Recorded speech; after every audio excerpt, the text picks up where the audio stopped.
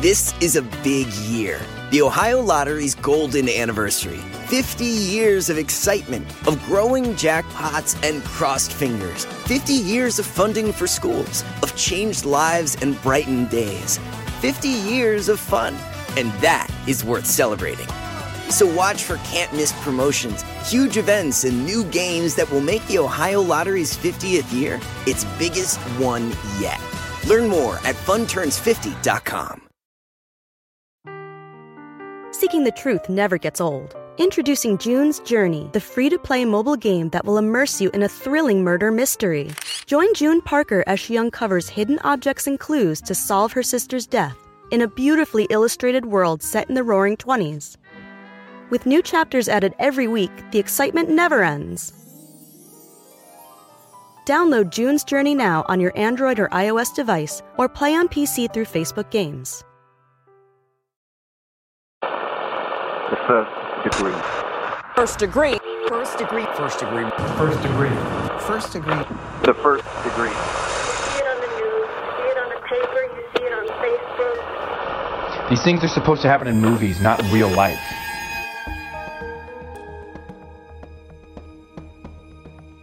It's such an overwhelming wave of fucking sadness because you're like, that's still my father. Like, my father just did the ultimate, most horrific thing in the world to me. And I feel bad about it. Welcome to The First Degree, the true crime podcast that you might end up on. My name is Jack Vanek. I'm sitting far away from Alexis Linkletter and Billy Jensen. And it's another morning recording. And Billy, the energy coming over from his neck of the woods is at a -15, I think. Well, it's 9 o'clock in the morning. This is the earliest we've ever recorded. No, it's not. We recorded earlier last time. It was like 8. No. And There's no chance in more hell we ever energy. recorded at 8. Yes, there was. Yes, there was. As Alexis yawns, by the way. I've been up since 6 for the second time. This is not early for me. It shouldn't be early for anybody, Billy. You're, like anybody listening in their office jobs that they've been at their desk for like an hour. Yeah, you're offending them. You're offending them. I'm offending them with my late night privilege, right? Yep, absolutely. Billy, what day is it to... Actually, sorry, before we jump into the day, this is part 3 of Noreen, Boyle. If you haven't listened to part 1 or 2, you're going to be so confused. So go back and listen, binge them all, and then you can jump right into this episode. That's right.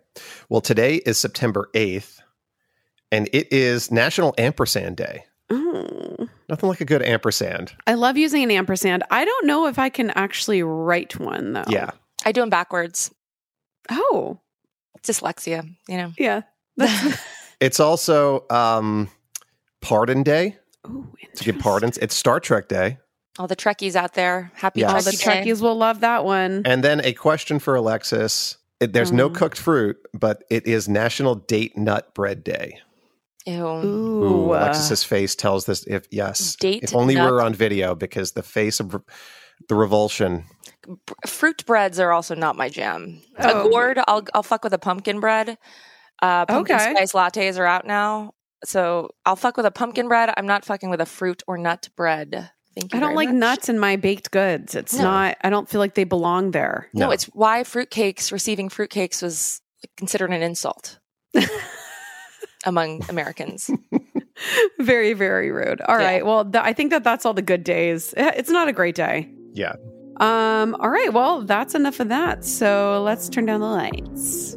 And turn up your anxiety. Because this could be you.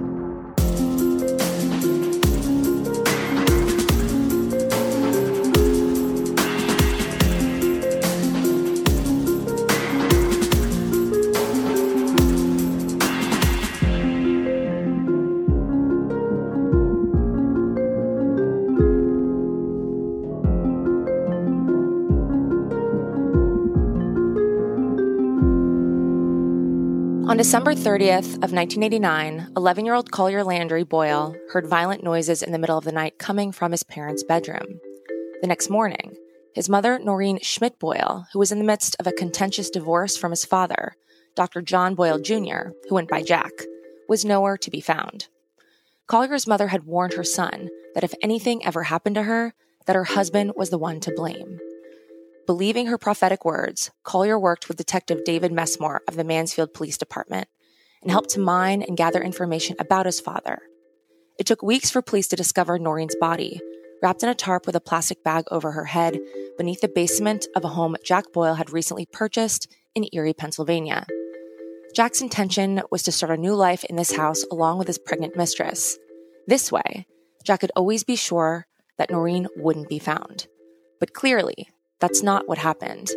And while the discovery of Noreen's body marked the end of one part of this case, it marked the beginning of an especially traumatic series of events for Collier, who would be thrust into the spotlight as the prime witness in the case against his father. Try to put yourself in Collier's shoes. Imagine the stress, the sorrow, the fear. Really, all of your worst fears have been realized. But despite receiving the traumatic news that his mother's body had been found in the basement of his father's new home, there was no time for Collier to grieve. He was immediately called to testify before a grand jury who would be securing the indictment against Jack Boyle. I testified before the grand jury a few days later. They find enough from my testimony about what happened with my father to indict my father for premeditated murder. He's indicted. He's in county jail.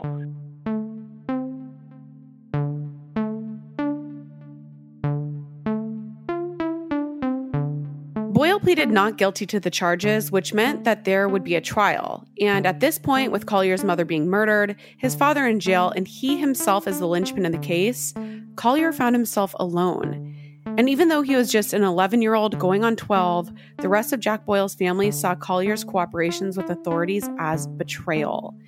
And that is disgusting. My whole family doesn't want anything to do with me, both sides. I'm in foster care, basically living this out alone. Collier and his sister were put into the foster care system as prosecutors prepared for the murder trial. And it's at this point they approach Collier about his role in the trial and what it would entail. The prosecutor says to me, they say, we have a really strong case. Would you testify? And I'm like, well, there's no way I'm not going to testify against my father, despite understanding what the consequences were. What Collier means when he refers to, quote, understanding what the consequences were, he means that he knew his family would continue to distance themselves from him. But beyond that, he would literally need to face his father in court, which is a terrifying prospect. Meanwhile, Jack Boyle, who was maintaining his innocence, was in jail, and his bail was set at $5 million. The judge froze his assets at the request of an attorney that was hired to protect the interests of Collier and his sister Elizabeth. So needless to say, he would stay behind bars for the months leading up to the trial.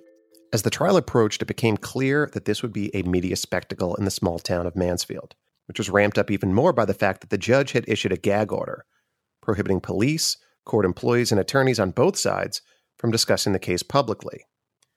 But the case had already garnered so much attention that it was seemingly impossible to find jurors who didn't know anything about it. They also expected the trial to be quite long, which narrowed the pool of jurors even further. But ultimately, 12 jurors were selected along with several alternates. And for months, Collier had been in foster care, and he was trying to mentally and emotionally prepare for the trial that was fast approaching.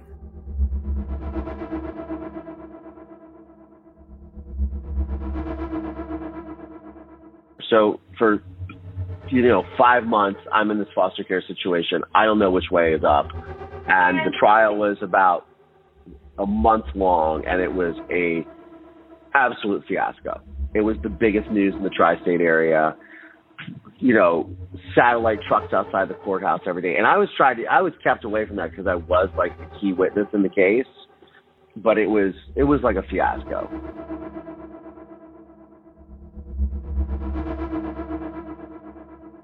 The trial began on the morning of June 4th, 1990. The courtroom was packed, and a live video feed was set up in the lobby outside of the courtroom where an overflow crowd sat and watched and listened. In fact, whenever the court was in session, the town of Mansfield essentially shut down and became a ghost town. Small businesses would close because everyone was at home and watching the coverage of the trial live. The first member of Boyle's defense team was an attorney named Charles Robinson. Boyle's mother also retained a high-profile attorney named Robert Whitney, who was known to be one of the most prominent defense attorneys in North Central Ohio. So picture this as the dream team on a smaller, more rural scale. The state's case was being led by Prosecutor James Mayer Jr. and Chief Assistant Prosecutor Jerry Alt. And the prosecution's theory was pretty straightforward. They stated that evidence would prove that Dr. Boyle had gotten his mistress, Sherry Campbell, pregnant before Noreen even filed for divorce. And remember, Sherry had actually delivered that baby only weeks after Noreen was murdered. So as the relationship between Noreen and Jack continued to deteriorate, he began plotting his wife's murder and carried it out by striking Noreen in the head before suffocating her, while his children slept only a few feet away from them. Then, he created a tomb in the basement of the house that he purchased with his mistress in Erie, Pennsylvania, before wrapping Noreen in a tarp and burying her there. The state intended to prove their theory by presenting a parade of witnesses and some shocking evidence that would be brought into the courtroom. To top it all off, the prosecution's star witness was none other than the son of the victim and the accused, Collier, who by this point was 12 years old. The defense had but one objective: prove reasonable doubt, to show what Jack Boyle had claimed since his arrest, that he had nothing to do with the murder of his wife, Noreen. It was someone else who had committed this brutal act. The prosecution pieced together their narrative, and while it was unclear how long Jack Boyle was thinking about murdering his wife, law enforcement could prove that there was a pretty massive aspect of premeditation. His motive: he wanted to start a new life with his pregnant mistress, and he didn't want to share the wealth and assets he'd accrued with Noreen following a divorce. He wanted to be rid of her. The prosecution started with the house that Boyle bought with his pregnant girlfriend, Sherry. The pair had been looking for houses in the Erie area months before Noreen's murder. And on November 2nd, an Erie real estate agent had received a call from a woman who identified herself as Sherry Boyle. So this is clearly the mistress, Sherry Campbell, pretending to be married to Jack, which she obviously is not. Jack was still married to Noreen, who was very much still alive and very much in the picture. So 9 days after this initial call, Jack and Sherry met with a real estate agent and were shown 8 houses. And during the meeting, Jack had introduced Sherry as his wife. Then Sherry and Jack zeroed in on one particular house they were very much interested in, which was the one they ultimately bought. And about 3 weeks before Noreen's death, Jack contacted the realtor and asked kind of a bizarre question. He wanted to know what was under the concrete basement floor of the house. You know, in case he decided to make some alterations or renovations.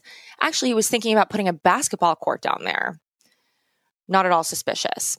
Anyway, a month later on December 15th, Jack closed the deal on this house. His mistress Sherry's signature on this paperwork revealed something interesting. She actually signed her name, N. Sherry Boyle, an apparent effort to impersonate Noreen Boyle. So by December 27th, 3 days before Noreen's murder, Jack had the keys to his new house in hand.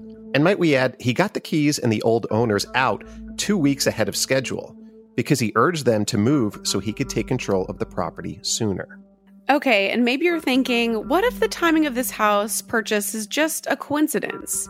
Well, the prosecution provided additional evidence that Noreen's murder was planned. Jack had rented a jackhammer just 2 days before Noreen disappeared, and if you're wondering what he could need that jackhammer for, let us remind you of that concrete basement floor that Jack had to break up in order to bury Noreen under them. Jack, the calculated person that he is, actually had a friend reserve this jackhammer for him 10 days before Noreen's murder.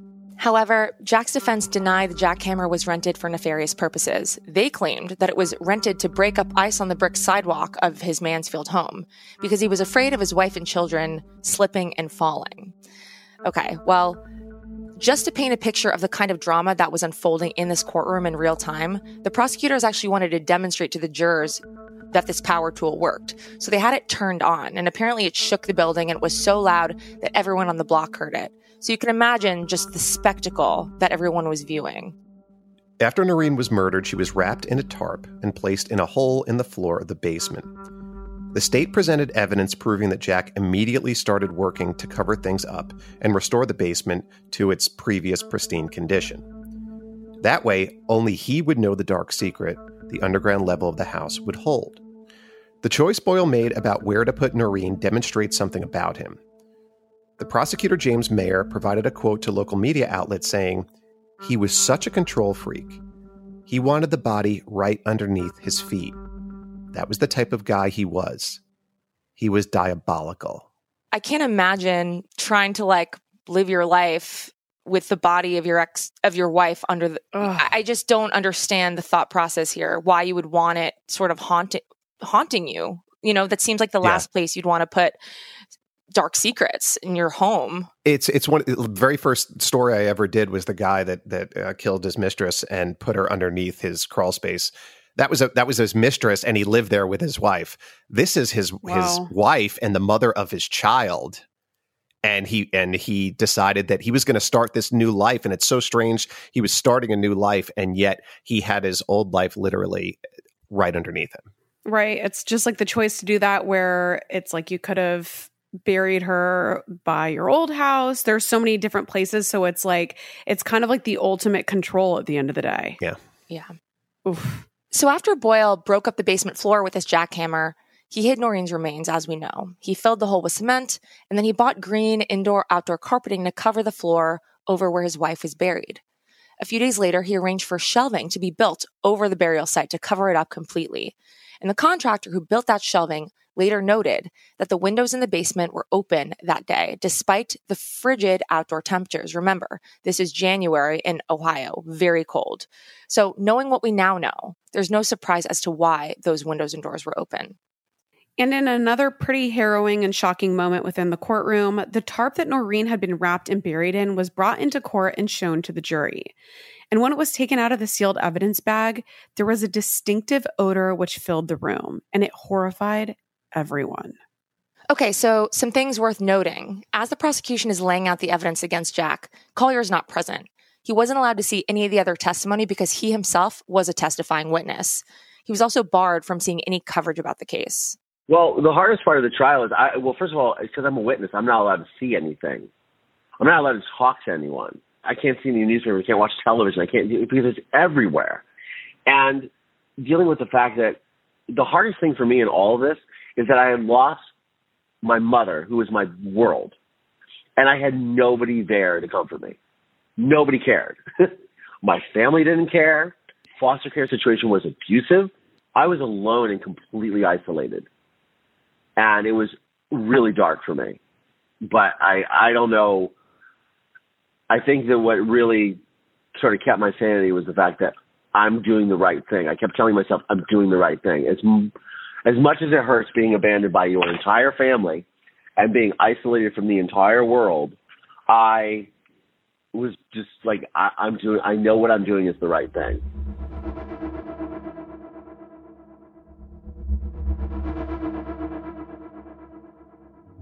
As the trial days ticked by, members of the media began to note Jack Boyle's odd behaviors in the courtroom. According to one reporter who gave an interview to the Richland Source, Boyle would give many media interviews, and he would even joke with reporters about being able to speak with them in exchange for Oreos, literally. Another journalist in the same interview from the Richland Source recalled an especially bizarre moment where Boyle was playing peekaboo with him while he sat in a holding room where he'd go when court was in recess. So classic narcissist. Nevertheless, the trial continued. And everyone was waiting for the day that Collier was slated to testify, and we can only imagine the immense pressure that this little boy was feeling. And if Collier was falling apart on the inside, you would never know it by looking at him from the outside. He looked perfect. A clean haircut, a navy sweater with a white stripe around the neck, and the red collar of a polo shirt sticking out.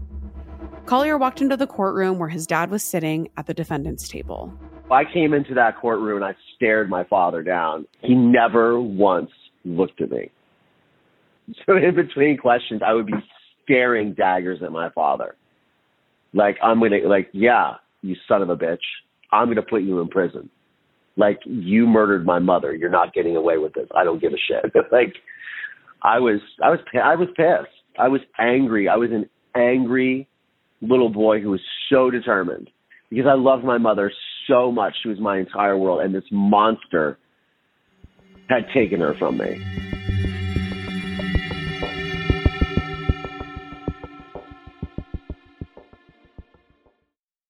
When I was growing up, I took French in high school, but I could never get the language to stick. I wanted to be fluent so bad, but it never happened. I just couldn't focus, and I couldn't practice enough, and it didn't work. But thankfully, there's Rosetta Stone, which is the most trusted language learning program, and it's available on desktop, or it can be used as an app on your phone or tablet. Rosetta Stone is different. It immerses you in so many ways, and with its intuitive process, you can pick up any language naturally, first with words, then phrases, and then sentences, and before you know it, boom, conversations. Plus, with Rosetta Stone's True Accent feature, you'll get feedback on how well you're pronouncing words. It's like having a personal trainer for your accent. Don't put off learning that language. There's no better time than right now to get started. For a very limited time, the First Degree listeners can get Rosetta Stone's lifetime membership for 50% off. Visit rosettastone.com/first. That's 50% off unlimited access to 25 language courses for the rest of your life. Redeem your 50% off at rosettastone.com/first today. Okay, so it comes as no surprise that I have absolutely no idea how to cook. I don't want to learn how to cook. It's not really my thing. But when I tried Factor meals, it was a freaking game changer. So Factor's fresh, never frozen meals are dietitian approved and ready to eat in just 2 minutes. Yeah, 2 minutes. So no matter how busy you are, you'll always have time to enjoy nutritious, great tasting meals. So the first time I tried Factor meals, I was actually blown away because I'm like, that's it. That's all it is. 2 minutes. And the meals are so delicious. With 35 different meals and more than 60 add-ons to choose from every single week, you'll always have new flavors to explore. And you can treat yourself to restaurant quality meals that feature premium ingredients like filet mignon, ooh, fancy, shrimp, and blackened salmon. Like I said, they're so easy to prepare. I love them. So head to factormeals.com/degree50 and use code degree50 to get 50% off your first box plus 20% off your next month. That's code degree50 at factormeals.com/degree50 to get 50% off your first box plus 20% off your next month while your subscription is active. This is a big year. The Ohio Lottery's golden anniversary. 50 years of excitement, of growing jackpots and crossed fingers. 50 years of funding for schools, of changed lives and brightened days. 50 years of fun, and that is worth celebrating. So watch for can't-miss promotions, huge events, and new games that will make the Ohio Lottery's 50th year its biggest one yet. Learn more at funturns50.com. It's almost summer, and the best and most sustainable way to shop for a new season is on therealreal.com. The RealReal is the largest and most trusted source for authenticated luxury resale. It's the only place you'll find brands like Hermes, Cartier, Prada, Dior, Staud, Zimmermann, Jacquemus, and more for up to 90% off retail. 10,000 plus new arrivals land every single day from hundreds of brands you love, all authenticated by a team of in-house experts. Whether it's that perfect wedding guest look, a new summer sandal, an updated beach tote, resort wear for your summer vacation, you're bound to find exactly what you're looking for, plus deals you won't get anywhere else on therealreal.com. Visit therealreal.com and use code FIRST at checkout for 20% off. Terms apply.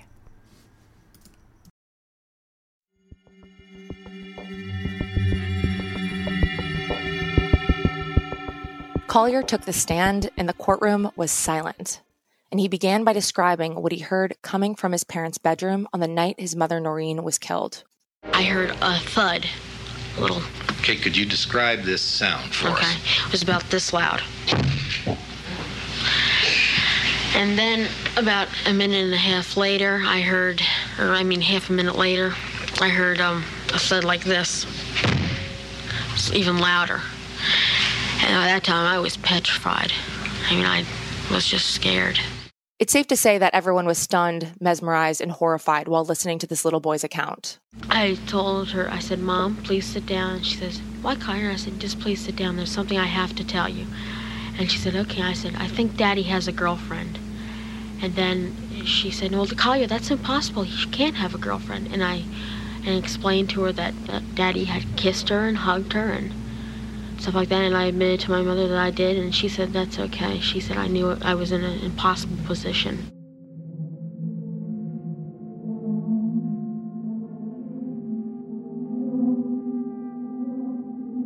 While it's no doubt that Collier's testimony was the most anticipated, the public was also shocked and intrigued to hear that Dr. Boyle himself would be testifying in his own defense. His defense team was totally against the idea, but Boyle did not back down. In doing so, he set himself up to get torn apart pretty masterfully under cross-examination by the state's attorneys. On the stand, Boyle denied killing Noreen. He pivoted and testified that someone else must have murdered her. Someone else must have broken into his new home, tore out the basement carpeting, shelves, broke the cement floor, dug the grave, and buried Noreen, and then cemented over the hole, replaced the carpet, built shelving, and removed the debris. Someone else entirely must have done this. And he further testified that he never struck Noreen at all during their marriage. He said, "I did not kill Noreen. I never harmed her at all." The prosecution poked one hole in his story after the next. And they didn't stop with just the murder. They outed Boyle as the masterful liar that he was, who had fabricated and manufactured many layers of his life, including claims that he was once a highly decorated U.S. Navy pilot. Boyle lied about who he was, his past. He lied to his wife about his girlfriends. He lied to his girlfriends about his other girlfriends. And all of this was revealed when he took the stand.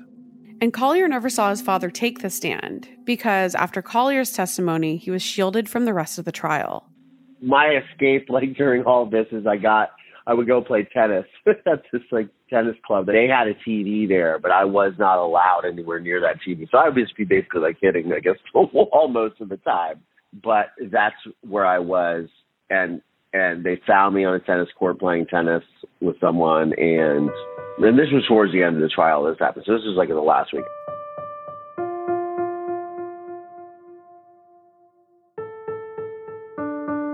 After almost a month of the courtroom drama unfolding in real time, closing statements were heard and the jury was sent out to deliberate. It only took about 6 hours for jurors to reach a verdict. I remember they came and got me and they said there's a verdict, and everybody's watching stuff on television. Then, Collier received a phone call. It was Detective David Messmore on the line. He said, your father was convicted. And I was relieved. I was completely relieved. The moment Collier heard the news of the guilty verdict still haunts him. I had sacrificed so much and risked so much. But I wasn't going to let him get away with it. It was such a relief hearing that verdict that I knew, even though I could never get my mother back, that at least I had done the right thing. I don't normally cry, but it just hit me. It's that's, I'm thinking about that moment of hearing that and then just the relief, but also the fucking epic sadness of the fact that you just heard that your father is guilty of murdering your mother. At the same time that you're having this relief because you know that you threw all the marbles. You had nothing left in the tank. Either this is, you've done the right thing or you've just fucked your life in a major way. And to realize that at 12 years old and not have anyone to talk to about it.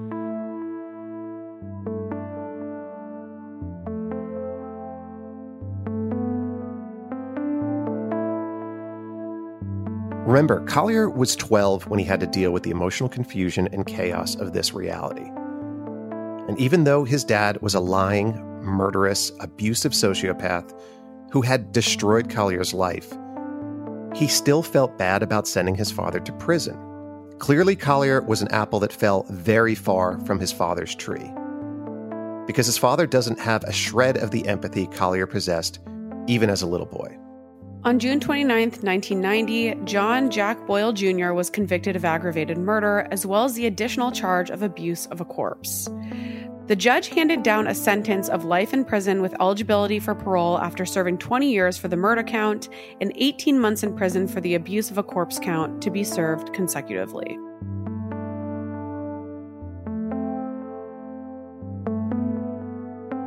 My father goes to prison for murdering my mother. He gets 21 and a half years.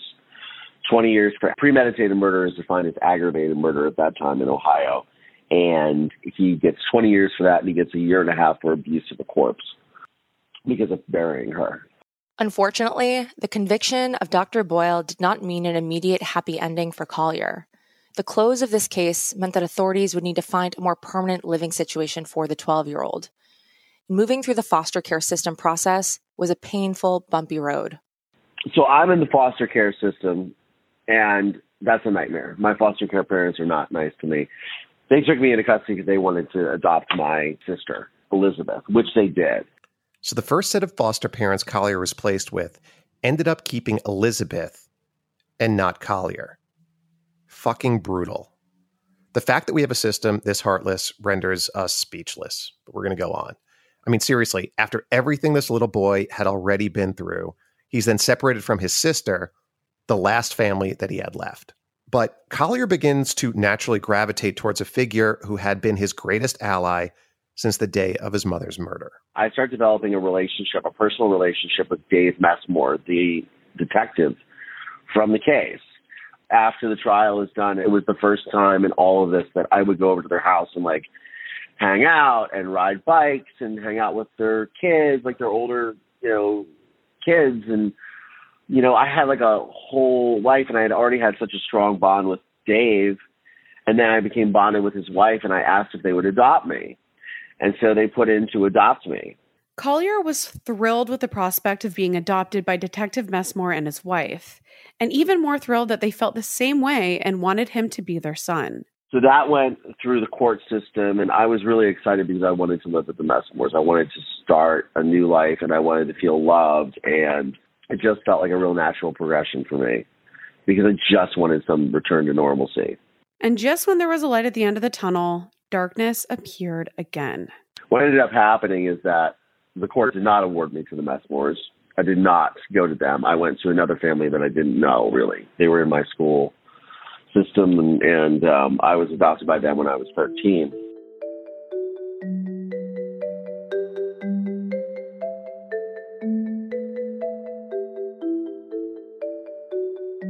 Years after this occurred, Detective Messmore gave an interview to the Richmond Source and said the following. He said, "The crime has had a profound effect on my wife and I. When we had Collier visiting after I had him removed from Dr. Boyle's care, we bonded with him, and he had no one else to care for him, no aunts, no uncles, or cousins. He asked us to apply for custody, and after discussing it, we did. The court investigated and recommended his placement with us. Everything went fine until juvenile court judge Paul Christ got Collier in front of him and said, 'You don't think I'm going to put you with the guy who locked up your dad?' Collier broke down and cried and was removed from the court. So the Messmores were just as devastated to not be awarded custody. And it was just one more emotional blow for Collier. I mean, really, this kid could not catch a break." As Collier attempted to settle in with the next family he was placed with, he remained in the tiny town of Mansfield, and eyes continued to fixate on him. So it's like every step I would make was, watched by everyone, no matter what I did. So that was kind of weird and unnerving growing up. But I did the best I could. I had jobs in high school, and I delved really deeply into the arts. And I was like the school choir star. I was junior and senior class president. And I sort of grew up with this notoriety or with this fame, which in my small town, which was really derived from notoriety of this case and my father. And I wanted nothing to do with it, in the fact that, I grew up saying to myself, I do not want to let this define me. I don't want to be known as the Boyle kid who testified against his dad. I don't want to be known for this. I want to make my own life, my own way. I want to get the fuck out of this place the first moment I can and be gone. But here's the thing. As the years ticked by, Collier couldn't fight the urge to have contact with his father. And I'm sure you can all agree that with everything that Collier had been through, all of this would be extremely conflicting and emotionally complicated. I was very determined from a young age to not let my mother die in vain. I want other people to learn from my experience that I had gone through. This is my whole life that I wanted this, and this was my motivating factor. I then realized, even though I was angry with my father, I realized that I need to have a relationship with him because he's my father. My father would write me letters. I would ignore them a lot. My adopted family would read the letters before they gave them to me. And they were very manipulative and whatnot. But I kept up a correspondence with my father over the years as much as I could. The letters turned into prison visits. I would see him in prison. He was at Lucasville prison. I was trying to develop a relationship with my father, even though I knew that it was very surface. I had this dream, and my mother said, you've got to reconcile with your father somehow for your own sake. I strongly felt like, look, I can't change the circumstances. My father is who he is, But for my own sanity, I have to sort of try to come to terms with this, whatever that is. And I sort of became obsessed on this mini journey of, why did my father do what he did? Because it was premeditated. It wasn't, if it was a crime of passion, like they got into a fight, he grabbed a gun, he shot her, I get those murders. Most people would never snap in an emotional situation. They would never go and kill somebody, but I think they would understand it. It can happen in a split second. But that's not what Dr. Boyle did. And it's the evil implications of this premeditation that Collier struggled to reconcile. To buy a house, to have a relationship with a woman, to then talk about leveling, like it was planned for months and months and months that he was going to murder my mother. So that to me is just like, where does that come from? And I don't understand it, but I become sort of fascinated with it. So I have a relationship with my father over the years because I'm like, I still have to do something with this story. I want to have this access to my father. I don't know anything about my family whatsoever. I'm trying to hold on, and I want answers. As the years continued to pass, Collier excelled in high school before deciding that he wanted to move to California. When I was in foster care, there was abuse in foster care. And I would just sit very isolated and alone. And I kept thinking, like, what would it be like to come out to California? And I remember, like, hearing about, like, Venice and the beach and sunsets and surfing. And I thought, that's where I want to be, which is where I am now. Collier did move to Los Angeles, and he pursued a career in cinematography and filmmaking. And this move did bring him one step closer to finding meaning in and reconciling the suffering he'd experienced as a child, at least to some degree. I was determined at all costs to not be the Boyle kid. And I wanted nothing to do with it because I literally did not want to let the tragedy define me as who I was, or also mar my life with like, oh, I'm a victim. Oh, I'm this, because my mother would not have wanted that. My mother was a strong woman. And even though my mother's heart would have broken for what I was going through as a kid, as a child, she would have wanted me to be strong. Once Collier got to L.A., he really thrived in the space away from Mansfield, that little town where the world, as he knew it, imploded. Collier's spotty contact with his father continued. But then in 2010, 20 years after Jack Boyle's conviction, their relationship seemed to hit a milestone of sorts. It wasn't really until 2010 when he was up for parole the first time. I had taken a job back in Ohio, and I was just starting off as like a DP and camera guy. And I took this job because he was up for parole, and I wanted to talk to him. I asked him if he murdered my mother, and he said, I'm responsible for her death, is what he said, which was not the answer I was looking for. I was looking for an admission of guilt so I could move on with my life. What Collier was looking for was for his father to look him in the eye and admit the truth, that he had planned it. As awful as the truth is, Collier wanted it. But Jack Boyle, the sociopath that he was, he refused. Instead, Boyle pivoted and he changed his story. So now he was claiming that Noreen died because she was pushed and hit her head accidentally. And I'm sure Boyle thought that this was cleverly concocted, but honestly, nobody was buying it, especially not the parole board, who Boyle appeared in front of for the first time in 2010, which Collier just mentioned. He was ultimately denied parole, and here's a direct quote from the decision from the board. It says, quote, Boyle denied for years that he killed his wife and now only takes responsibility for her death by pushing her, causing her to hit her head, not with prior calculation and design. He claimed that he left the room, and when he returned, he performed CPR on his wife for 15 to 30 minutes without summoning for medical help. Release at this time would not further the interest of justice and would demean the seriousness of the brutal crime. I said, I know you murdered my mother. Why did you do it? He just wouldn't explain it to me. He just refused. You're crazy, whatever. It's a manipulation, sociopathic, narcissistic gaslighting technique. So he did that to me. So I sort of become obsessed with this as I'm growing up, and I moved to Hollywood, and I've got to figure out a way to do something with this story. Collier relentlessly pursued the truth and simultaneously committed himself to his career as a cinematographer, which aligned him with some pretty prominent filmmakers in Hollywood. His story captivated everyone who heard it, and soon an Academy Award-winning director and filmmaker named Barbara Koppel took notice too. And before Collier knew it, in 2017, he was in the middle of production on a documentary about what he'd been through, which would be titled a murder in Mansfield. In the documentary, Collier wanted to explore the collateral damage that resulted from his mother's murder.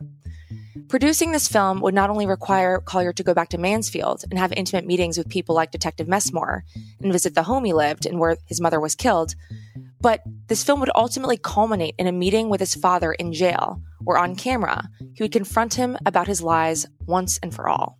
For Collier, confronting his father had become about so much more than getting the truth. Because Collier knew the truth. The documentary allowed Collier to confront some of the most painful aspects of his past. He wanted to overcome the odds and not let the horrible events of his childhood define his life. You grow up in the shadow of something that is so horrific, in the shadow of someone who has committed such a heinous crime, right? This is my father who murdered my mother.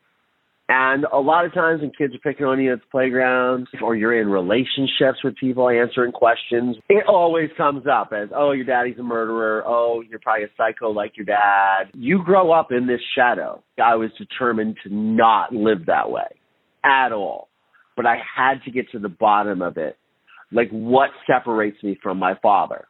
In a scene between Collier and his father in A Murder in Mansfield, Collier sits across from his dad, who is now in his 70s and dressed in tan prison garb.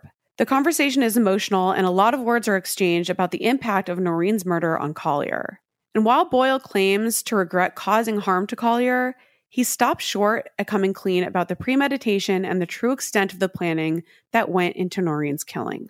Yeah, and in the scene, Boyle actually introduces a new version of events into the fold, and he tells Collier that his intentions were not to kill Noreen. And the whole thing began because she instigated an argument with him. She became so enraged that she grabbed a knife and attacked him. So in self-defense, he pushed her.